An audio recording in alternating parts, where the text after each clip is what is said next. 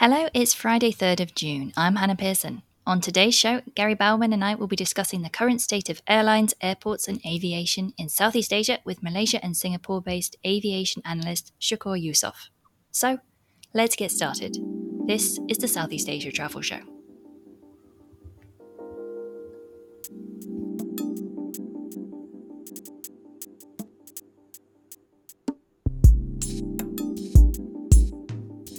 Hello, wherever you are in the world, and thanks for listening in. So, as we enter the 6th month of 2022, Southeast Asia's travel and tourism sectors are showing signs of progress, with the aviation sector right at the heart. But as we are seeing worldwide, the rebuilding of airline supply and passenger demand after the pandemic is accompanied by various operational challenges. Southeast Asia, as we know, is playing catch-up due to the long pandemic travel restrictions. So what is the current state of play in the region's aviation sector? To help us find out, we're delighted to welcome expert analyst Shukor Yusof, founder and CEO of Malaysia and Singapore-based Endau Analytics. Shukor is a frequent media commentator and has been a clear voice of reason on aviation issues throughout the pandemic. So it's a great pleasure to welcome him back to the Southeast Asia Travel Show. So, Shukor, thanks so much for coming onto the show today. How are you doing, and how are things in Johor right now? I'm good, thanks, Gary. Hello, Hannah. It's good to be here. Things are a bit wet in Johor today, a bit rainy. Thankfully, it's been very hot, as you know, over the last week or so. So I'm happy to be here, having spent a bit of time last month in Singapore. So good to be back in Malaysia again. Great. So we've got so much to talk about, but I just wanted to get a couple of questions in just to talk a little about your career, Shukor. You studied in the UK at the universities of Brighton and Leeds, and after graduating, you became a business reporter. Then you moved pretty quickly into aviation reporting, and you stayed in the aviation sector ever since. So what's the attraction about aviation and travel for you? Well, initially it was money. To be honest, I was a general reporter, then I became a sports reporter, which was the highlight of my career. In fact, I still look back at it fondly. It was a time when I got to meet Gary Lineker and John Barnes and all those lot. And, it was very exciting because I'm very much into football. But one day, a friend of mine came up to me and said, "Have you seen an ad in the paper? It says looking for a business journalist, not just a business journalist, but a journalist to look into aircraft financing."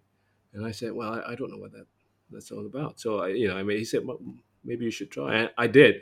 So that's how I got into the business of writing about aircraft, not about aviation, but about aircraft financing, actually, which is about how aircraft are being financed and how airlines structure and pay for those planes. So that's how I got started into it. And then 3 years later, I got headhunted for a job at Standard and Poor's. And they said, we don't really do a lot of journalistic work. We do analysis. So in order to do that, you have to be licensed by the Monetary Authority of Singapore.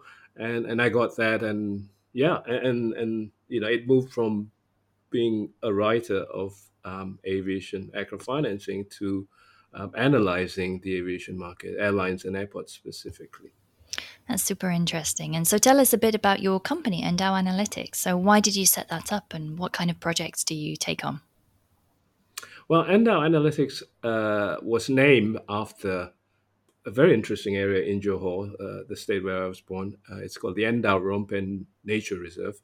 It's huge, and Endau is a specific palm tree that's only found in that area. So when I started to think about having a little setup of my own, I thought about the place that I pretty much spent a lot of time growing up with, and that was Endau, and that's how it was named. So we're not just aviation related; it is mostly aircraft aviation related, but we also do strategy. We do some economic stuff for sovereigns, in fact, meaning countries who have an interest in certain areas in this part of the world, in Southeast Asia especially, about how the economy is going, about geopolitics, mixed with a little bit about the airline industry, aviation industry. So those are the mainstay, if you like, of the business. It's advisory it's bespoke consulting. So that segues perfectly into my next question, Shukor. So let's go back a little bit. History will show that since early 2020, since the pandemic started, the aviation, the airline sector has been heavily destabilized by the pandemic here in Southeast Asia and worldwide. Firstly, do you think that the airlines were sufficiently prepared? And secondly, was there much they could have done when governments decided to close international borders and then for so long? I think airlines generally, many of them were, in fact, all of them, come to think of it, were grossly unprepared because I think, just to be honest, I think none of us were. I mean, it was the first time in the people I've spoken to, we've never anticipated this. It's a black swan event, and so airlines were left in the lurch, especially those. And coming to your second question, the ones that were poorly prepared are those who have never been able to sustain themselves to begin with, even pre-pandemic. So they weren't very well capitalized. They weren't very well managed, and so when the borders were shut, I think they found themselves in big trouble. Many of them. But again, it's a double-edged sword. I think it's while it's fair to say they were unprepared and some of them were unable to sustain themselves to begin with. But when governments made the move to shut down, I think it entirely destroyed the aviation market. Nobody was prepared for that, and so nothing could have been done because it was literally a global event, and governments decided that was the best thing to do. So, I mean, you said the aviation market was destroyed. So, during these kind of really dark days, it's odd, I suppose, because we haven't seen as many airline collapses or liquidations as perhaps we might have expected. Why was that?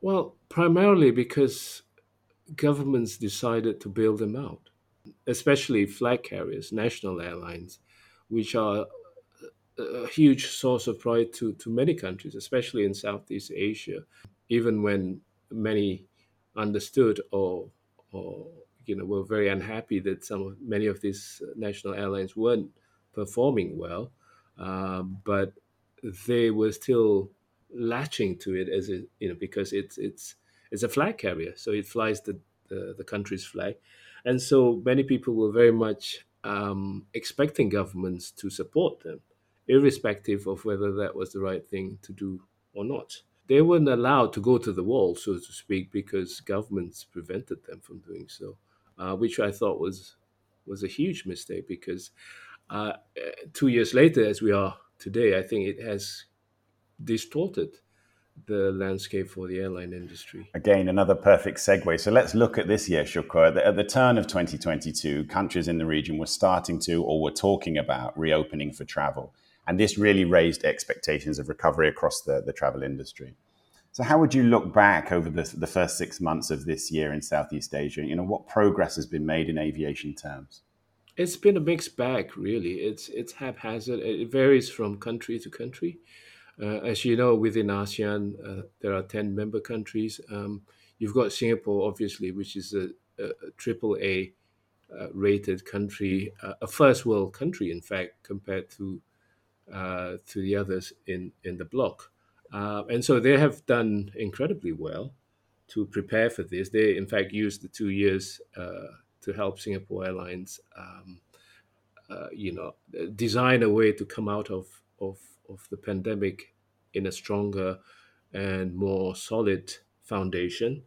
Whereas some other countries were really unprepared and were really unwilling to look at the different perspectives that they should have in an attempt to allow some form of balance to take place between opening up and about controlling all the health protocols that come with it. So I think it's unfortunate that at this stage, here we are in June, that there are still countries within the region that still mandate for PCR tests, for example, 48 hours before a traveler arrives in those countries. And I think that's one of the problems and a very serious issues, which I've had the opportunity to speak to some of the experts in the region. And a lot of specialists in the business, analysts, and also people within the airline industry think that there should no longer be mandates to allow, for example, unvaccinated people, or perhaps people who just one dose of the vaccine, not to be able to fly, for example, because there are certain scientific data that points that flying in an airplane doesn't really, people don't really get infected on board an aircraft. So you said that there's these disparities between the regions and the different rate of recovery. How about the differences between LCCs and full service carriers? What are the biggest challenges facing, these airlines at the moment? Are there different challenges that these two different sectors have to face? Well, I think I'd like to think the biggest similarity that both have, whether you're a budget airline or you're a legacy carrier, is that you both need money, and you need lots and lots of money. I mean, that by the airline business, by definition, is all about money. It's all about capital. It's about losing money and being able to sustain it until at some point, if you get lucky, you make some money. I do see budget carriers having had the upper hand in emerging from the crisis better prepared, because LCCs by nature have been nimble, have been very quick to adapt to different situations. They're generally low cost, as the name suggests, so they don't really use up that much money as flag carriers do. Flag carriers are burdened by legacy issues, by unproductivity amongst many of the staff that they have. They're top heavy, if you like. And one of the things that the crisis didn't do for some of these legacy carriers, flag carriers, is that they didn't use that opportunity, in my view, to whittle down or to shrink the number of staff. I mean, if you look at the ratio of workers to aircraft, for example, you see many of the Southeast Asian flag carriers just completely out of whack, because there are far too many workers to one aircraft, for example. And that wasn't done. But for low-cost carriers like AirAsia, like Cebu Pacific, which I really like because they're very well managed, they handle the finances really well. I think as we go ahead in the next 6 months and certainly into 2023, I think LCCs are going to be able to steer further ahead of national airlines. That's an interesting analysis. I guess one of the things that has really been brought into focus as well in recent months, particularly after the Russia-Ukraine war, is this issue of supply of oil, supply of jet fuel. It's a dynamic issue around the world, and it's pretty difficult to forecast. But what it has done, I guess, is brought into focus the issue of hedging for airlines. Can you explain to us why some airlines did and why some airlines didn't hedge fuel before the war? And what are their strategies right now? Well, I think hedging is one of those things. Well, it's the only thing in the airline business that comes anywhere close to being a casino. It's basically gambling. It's very heavy gambling, because an airline needs a lot of capital, a lot of money to get into those collateral, those hedges with counterparties in the marketplace. So you're up against the house, and the house always wins. So that, I'm afraid, is something that airlines really need to get a grip on, both LCCs and it's usually the flag carriers that have done worse in hedging, because flag carriers typically get a lot of money, a lot of free taxpayers' money, in fact, from the government, and so they have little or no accountability when they lose money hedging, and many of them have, and so it's a business that really ought to be outsourced, in my view, instead of allowing managers, people in management to grapple with every day, because you can never beat the oil traders. You can't beat the flow of the market, and you need to be on top of it 24/7. So airlines are not, or airline officials are not designed for that. So I think there's an opportunity, there's a space for third parties operators to look not just at hedging. Hedging is a huge part because it's 35% of an airline's operating expenses, but also mitigating forex risk, which is a big issue in Southeast Asia today, because If you look at Malaysia, Indonesia, the local currencies are very, very weak, and they're shrinking versus the USD. And it's going to be a huge problem because the airline business is denominated in, like oil, in USD. And when your revenue is in ringgit or in rupiah or in Thai baht, then you don't really have anything to fall back on other than hope for the best. And hoping for the best is not a very good thing in the industry because you're certainly going to get hit. That's super interesting, Shukor. I'd not really thought about actually how the currency is also impacting, and making things worse when it comes to the fuel crisis as well. So as we've come to the close of Q1, we're in Q2 now. We've started to see Q1 results being released. Which airlines are doing well in the region or better in the region, and which ones are under extra pressure right now? Well, I think to be very blunt, I think none of the airlines are doing well. I think they want us to believe they're doing well because they're coming from a very low base in the last 2 years. And so any numbers that come out from the balance sheet looks exceptionally good.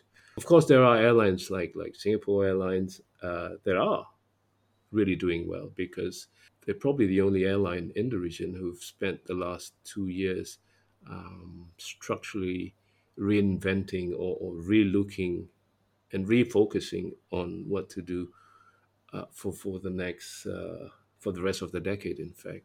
And so they've looked at refleeting, they've looked at refinancing, all aspects of the business. And so I think, as I've said repeatedly over the last few months, I think this is the airline, very few airlines, in fact, Singapore Airlines, in the Gulf, it's Emirates, and perhaps Qatar as well, that are going to do well. And the other carriers are just passers-by, really. I mean, it's just looking around, and they don't really have a clue what they're expected to do next. So the results are going to manifest itself. I mean, many of the flag carriers are not listed in the region. Malaysia Airlines is not listed, so it's very difficult to understand, to comprehend, or in fact to extract anything meaningful other than what is being propagated by management, which is clearly to the interests of the company instead of to the interests of the country or the citizens of the country. And then you have Garuda, Thai Airways, for example, who are still mired in difficulty. We don't really know if that's going to be sorted out. Garuda, especially, whose debts and problems are very, very deep and very difficult to resolve.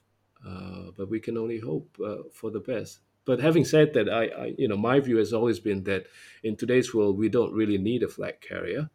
I think it can be outsourced. I think the markets will sort itself out if a carrier is allowed to fail, because somebody else will come in and tap into the market, and it goes on. So it isn't true as what many people would say, that if you take away X carrier from X country, then they lose the connectivity.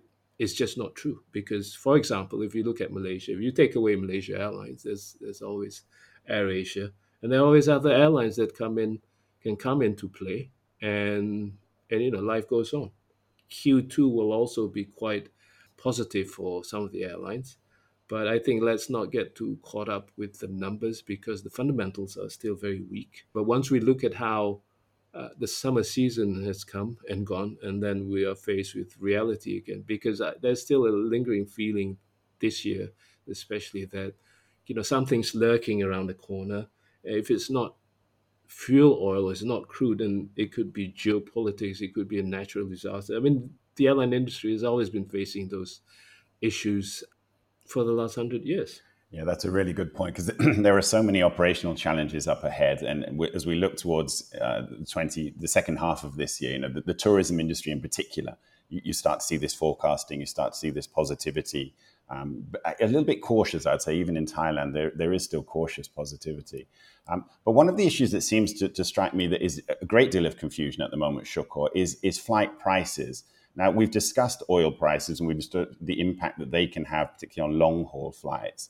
But we are still seeing a lot of the LCCs offering these discounts, offering these kind of subscription packages, these ASEAN flight passes. Do you think in the second half of the year, as you said, that there are some unknowns up ahead? Will airlines be able to rebuild confidence on price through the second half of this year? That's a very good question, Gary. I think what airlines are doing today is trying to ramp up as many passengers on board the aircraft as possible. And I think, in a way, and this is not a criticism of what the airlines are doing, but if I were in the same position, I'd do it myself, because you see, as I've said earlier, a lot of pent up demand, a lot of revenge travel, and in travel, as we know, in tourism in this part of the world, it's pretty much discretionary, as you will agree, I'm sure. And by discretionary, I think, I mean, in the past 2 years, I mean, this I've looked at it across different sectors, and people are just not spending. I mean, they couldn't spend anything in the last 2 years other than being in front of the screen and looking at Zoom and all that. And so when the reopening of borders came about, a lot of people were, I mean, myself included, started looking at, shall we go somewhere? I mean, we need and so the airlines noticed this, and they have taken advantage of that. Also, because the crude prices are also going through the roof. So it's a combination of factors that force tickets to go where they are now. And I think they will go higher. I mean, I have some anecdotal stories shared by some people who've informed me, for example, that if you were to fly from Singapore to Germany, for example, in this coming summer, economy tickets for one flight, I was shown, in fact, a screenshot of it, would cost you 5,000 Singapore dollars. I suppose astonishing is not the word to describe. I think it's just surreal and quite offensive, I think, for people who are flying in coach to be paying that much. But that's the price that one needs to be paying.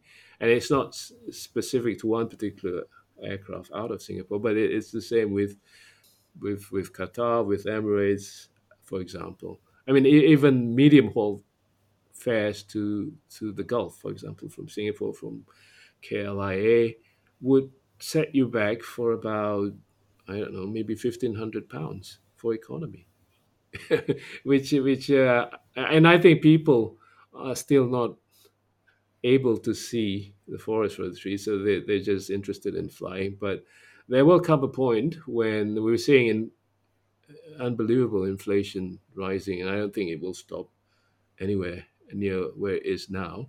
I think the trend is going upwards. We see weakness in those countries. There'll be a point within the next 1 or 2 quarters where people will start thinking, I mean, is it between buying, X amount of chicken to eat, or is it, I'm paying X amount to travel to Bangkok for the weekend, for example. I mean, those days when you can buy an air ticket on Scoot or AirAsia for the price of a mug of beer, for example, those days are clearly over. Yeah, and it's going to be really interesting to see how that how that plays out in terms of recovery for tourism in the region. And I think this is not something that tourism boards have necessarily thought out either, right? When they're setting these super high targets of inbound travelers, they're not really thinking about these kind of factors and the short term gains. Sure, things are increasing now, but is that going to continue? I think you make a really valid point there. I mean, one of the other big breaks in terms of tourism recovery here is China. What's your take on that? Is that going to be one of the biggest factors to slow down recovery in Southeast Asia? Yes, it is. I think China is key to the world economy, not just in aviation, not just for airlines, but or travel, but for everything. It's all interrelated to what China is doing now in the mainland, and also what China plans to do.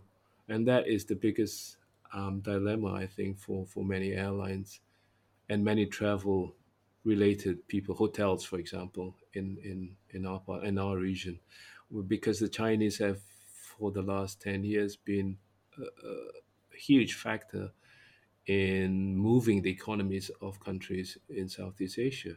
They travel not just by the millions, really. I mean, if you look at Malaysia, apart from Singaporeans who come in by cars and buses, but the Chinese come to Malaysia, and they were the second largest pre-pandemic to come to Malaysia because they come in plane loads and spend huge amounts of money. That's completely gone, and we don't know when that's going to come back. So when you look at the overall dynamic, the landscape of the industry, it is I don't want to sound so extreme, but I think the longer they're shut, I do not think there is any other country, not even India, with almost equal number of population. But I think the Indians do not have that sort of purchasing power, if you like, as the Chinese had, to turn a country's economy. And so it's a bit difficult to give a prognosis as long as there are little indications out of China. I mean, people that I know in China are very cagey or very reluctant to speak, even on the phone, about what's exactly the thinking in that country. So we don't know. I mean, there are many question marks. It's going to have an adverse effect on airlines because airlines are still very much dependent on Chinese travelers, as are the travel and hospitality sectors. Yeah, I would agree with everything you said there, Shukor. Let's just go a little bit deep into India because you mentioned them there, and you've just written a very, very good opinion piece, which we'll put a link up to in the show notes, about the Indian air industry and how that's starting to change. But it is very different to the Chinese travel airline industry. The Chinese airlines had these three big state-driven carriers, and that's how they were able to push a lot of capacity and frequency into our region. India is very different to that, isn't it? So although a lot of the tourism boards are looking to India as the kind of savior market, the structure of the airline industry is just very, very different. Yeah, you're very right. I think that, well, there are different types of people. I mean, the Chinese are pretty much big spenders. The Indians, even though they like to travel, they're very careful with their money and they don't spend as much, if you like, as the Chinese do, wherever they are, whether it's in Europe, in the US, in North America, or in Southeast Asia.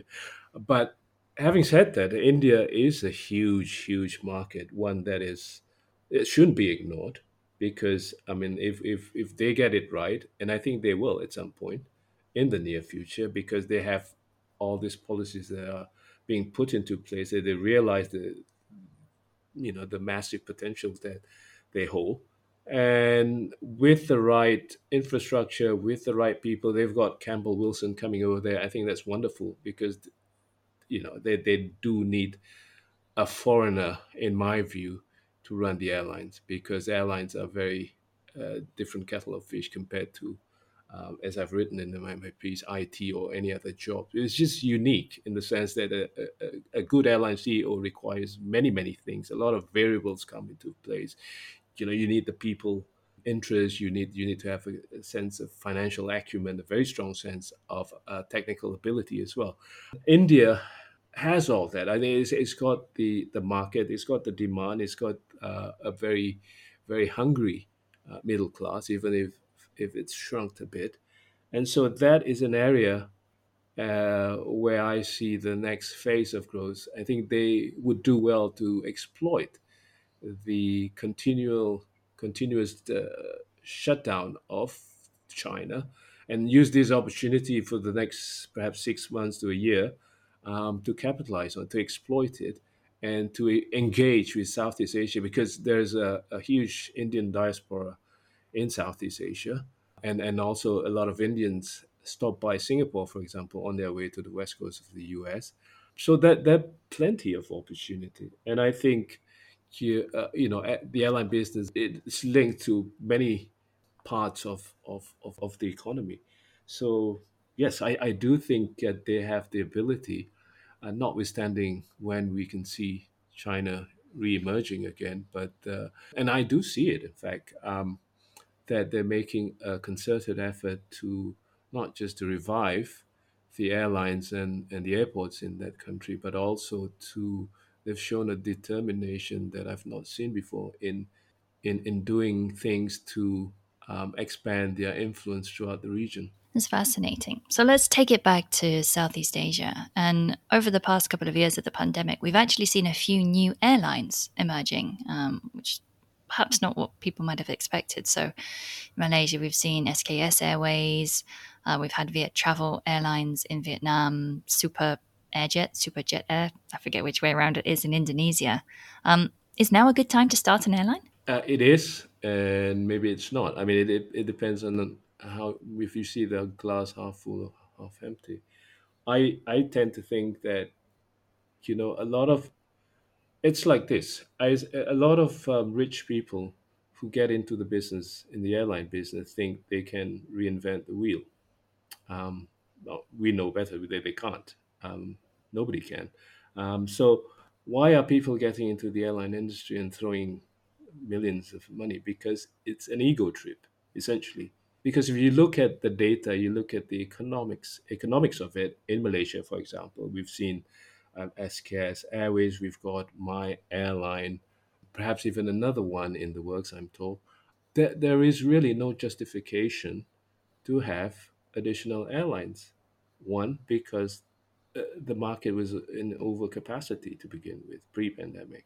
You've got three airlines: AirAsia, Malaysia Airlines, and Malindo, or Batik, as it is known now. And that was already, there was intense competition for that. So I don't know, for example, where My Airline with their plan 10 or 20 A320s are going to fly within the region. Or perhaps they're going international. I don't know. I mean, SKS too. So in Indonesia, I think that you have a fighting chance if you're a new setup, because it's 300 million people. It's got a vast archipelago. People need to fly from one place to another. And so that's perhaps the only place in Southeast Asia where startups have a good chance of really doing well, because the incumbents like Garuda, like Citylink, are doing quite a rubbish job of ferrying people around the country, and so we need startups to take over. I mean, you've got, as you said, Hannah, Super Air Jet, which is an offshoot of Lion Air, Fly Indo, which is another one of those, and I think those guys will do well because they've come from Lion Air, which is a very good airline as far as fares are concerned in Indonesia, and that's the only thing people look at in Indonesia. If it's cheap, I'll fly. But elsewhere in the region, I think airlines are not something that you come in and, unless you're willing to use your pants and everything you have on your body, then go for it. But yes, aircraft are cheap right now, and lessors are very eager to place aircraft, given that the market is shut in Russia, given that a lot of airlines during the pandemic were unable to pay their rentals. So there are quite a lot of aircraft in the marketplace that are going for a song. And if you got a 50, or even if you have 10 million, I think you can pretty well start an airline in any part of Southeast Asia today. But that's the wrong move. I think you'd be better off buying shares in solar companies, for example, or renewables, than in airlines. Let's talk about aviation infrastructure and airports, because this is a huge issue worldwide where travel flows are starting to grow quite quickly. Europe is a very good case in point. I was in the UK recently, and there's a lot of problems at airports, and it's mostly around staffing and resources, lots of queues, flights being cancelled, that kind of thing. We haven't got to that point yet in Southeast Asia, but are airports in the region prepared to carry a sharp increase of international passengers if that does start to happen? No, they're not. And surprisingly, we've seen even an established airport like Changi struggling, at least in the first 2 months of the reopening of the borders in Singapore. And again, I've heard quite horror stories about passengers having to wait 45 minutes, 50 minutes for their baggage to clear at Changi, which was unheard of before.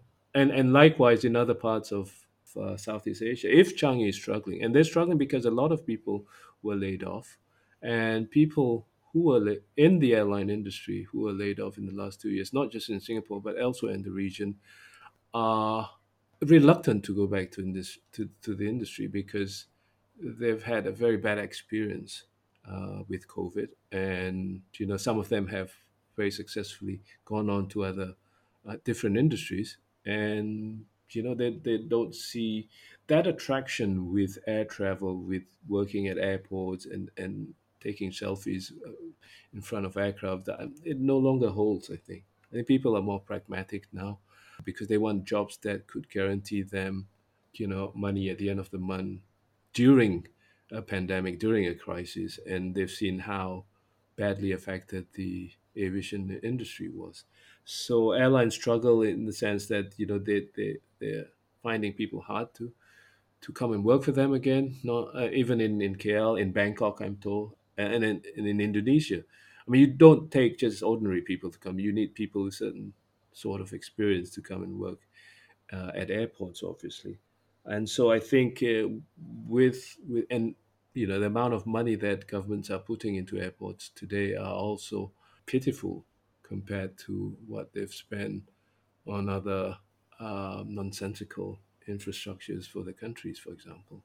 So yeah, I think there must be a clear understanding that the airport is in the business of connectivity, and each country needs a reliable airport, a functioning airport, airports that run 24/7, and so there must be a certain sizable amount of budget allocated for it. So, looking back then across the last 2.5 years of the pandemic, what do you see as the key lessons for airlines, for airports, even for aviation regulators? I think one of the things that you take into account of the last 2 years, if we reflect and we're honest to ourselves, is that take nothing for granted. I think one of the things pre-pandemic people, as I've said earlier, were getting used to flying to regional destinations or within between countries for very cheaply, for $20-$30, for example, and those days are over. And also, I think with COVID, with the pandemic, I think the lesson is that no matter how able and agile and aggressive you are literally at the mercy of nature. There's nothing much you can do. Well, there is, in fact, you can do. You can always, try to mitigate the business by being well prepared. I think money is the essence of it. So if you're very well capitalized, then you have a far better chance of surviving any crisis. But having said that, I mean, when you look at Singapore Airlines, they were one of the best capitalized carriers in the world pre-COVID, and they have raised, or they were given money to the tune of something like 20 or 21 billion Singapore dollars with the help of Temasek. So there's no guarantee, even if you're a strong carrier, best managed, that you're able to make it through a really disastrous crisis like the one we've just experienced. And there's no guarantee. I think, but the one area which I think that could help any airline or any company for that matter are good people, people who are calm, competent, and not corrupted, and who are able to distinguish and to follow through on basic operational procedures, for example. The airline industry was missing that for many airlines, for many parts of the airline aviation ecosystem, whether it's airports, airlines, or supply chains. And so I think in the run up to the rest of the second half of this year, we will unfortunately see all this come up, and there's been a lag. So I think there'll be some inflection point where the US dollar is just going ballistic, oil prices are going ballistic, and then there's not very much that you can maneuver from. And then that's where we see, unfortunately, collapses by in many parts of the world. And I do think that's going to happen. Shukor, that's a hugely realistic view. Thank you so much for your insights today. Let's just finish up on a personal note. Are you going to be heading back into the skies anytime soon? Are there any places that you're looking to visit? That's a great question. I think the last 2 years, what it's done to me is to relook at the amount of air travel that I've taken. So I've become more aware of sustainability, about my own carbon footprint and all that. So I've decided I'd like to take spend more time on trains, in fact. I've always been a big fan of trains. When I lived as a student in the UK, I used to do interrailing to Europe 3 or 4 times then during the holidays. And I look back at fondly. And then, air travel, while it's still convenient and relatively inexpensive today, I think that's something, when we look at sustainability on all the climate change that we're experiencing, there's a lot to digest. And even though it's just one person, if it's you, it's me, it's Hannah, then we can still do something about it. And so I'll fly if I need to, but only very selectively, I guess. I think that's a great take. I think a lot of people are feeling very similarly now, I think, coming out of the pandemic. So that brings us to a close of our special Southeast Asian Airlines and Aviation edition. Thank you so much to Shukor for his very revealing insights. And we hope you enjoyed the podcast. As always, don't forget to send us your thoughts and comments on anything we discussed or anything we missed out. You can drop us a message on our LinkedIn page at the Southeast Asia Travel Show. Yeah, meanwhile, you can catch up with the Southeast Asia Travel Show's full back catalogue on our website, the seasiatravelshow.com. And of course, you can listen to every episode, including this one, on all the various international podcast platforms. Again, just search for the Southeast Asia Travel Show on each one. And please do remember that if you tune in via Spotify or Apple Podcasts, if you could give us a quick rating and a review, that will help other people to find the show. So that's a wrap for today, and we'll both return next week to talk more travel and tourism in Southeast Asia. We look forward to talking to you then.